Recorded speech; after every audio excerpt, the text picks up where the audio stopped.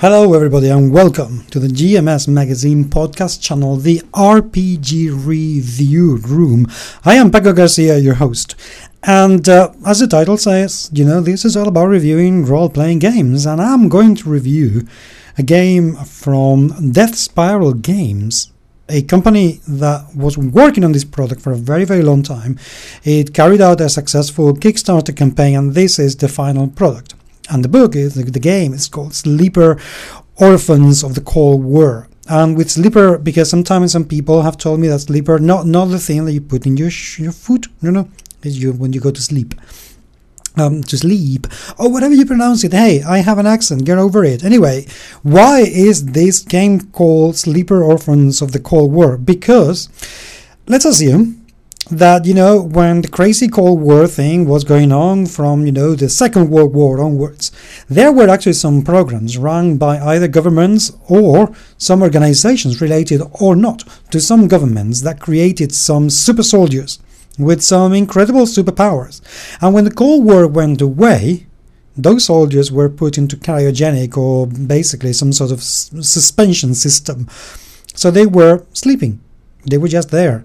And they were forgotten because, those organizations either went away, the facilities thought to be destroyed, or they were just lost because, time goes by.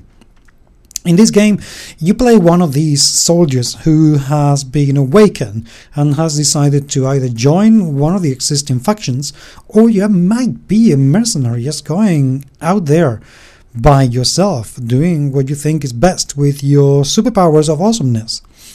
The game has been written by Ben Counter, Imrak Eriksson, Adam Hill, John Jordan, and Tony Perrette. And I have to say, and I'm going to tell you this right away, I absolutely loved it. The premise per se is actually pretty cool, and it gives you a very good foot to set up many campaigns pretty much anywhere.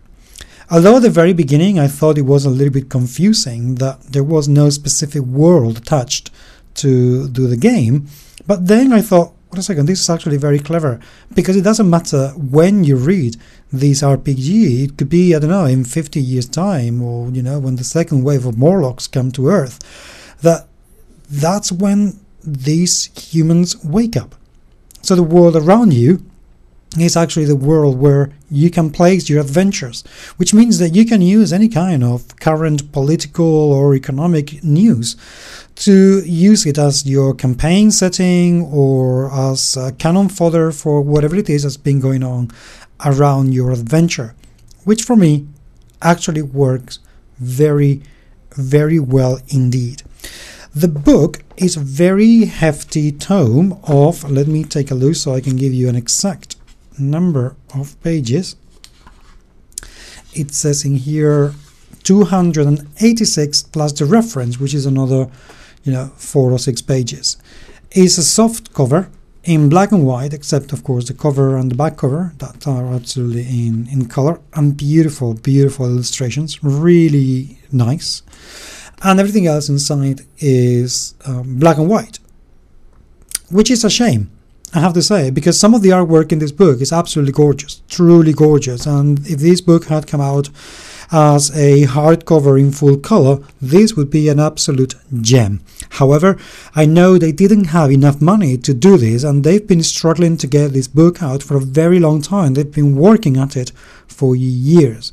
So they've done the best they could, and the best they could is actually very, very good. It's a very big book, very usable though, a very clever and very interesting indexing system where you can see your introduction, your factions, characters, rules, powers, campaign, your starting tech, your advanced tech, a chapter about being the GM, a sample game, the hostiles, which has your enemies, PNGs that you can use pretty much right away, and your reference, which is very short. You can see everything laid out in front of you very quickly and very easily, so you can reach whatever it is. So I really, really enjoyed that. The factions are very good, and you have all sorts. You have from the nihilist who want to destroy absolutely everything in their path, to the well-meaning but not particularly well-doing factions that, they're going their own way because they can, or they just want to get some money. There are, of course, some Nazis around because it's always good to have Nazis to kick their ass. How to create characters is very easy. Character generation is as simple as choosing the kind of power that you want to have, what kind of attributes and characteristics you want to do, and just take it from there. It can be anything as simple as half an hour to create your character. The rules are also very simple in places.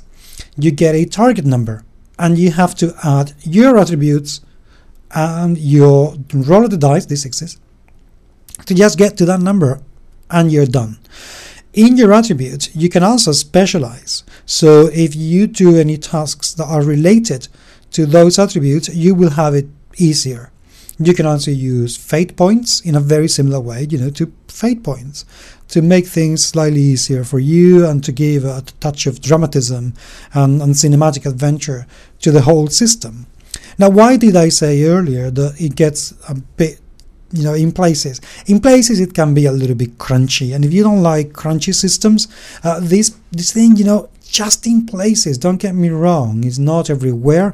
And it is absolutely nothing that you cannot change easily enough. But things that, didn't gel with me very well were some of the combat systems rules with, visibility and everything.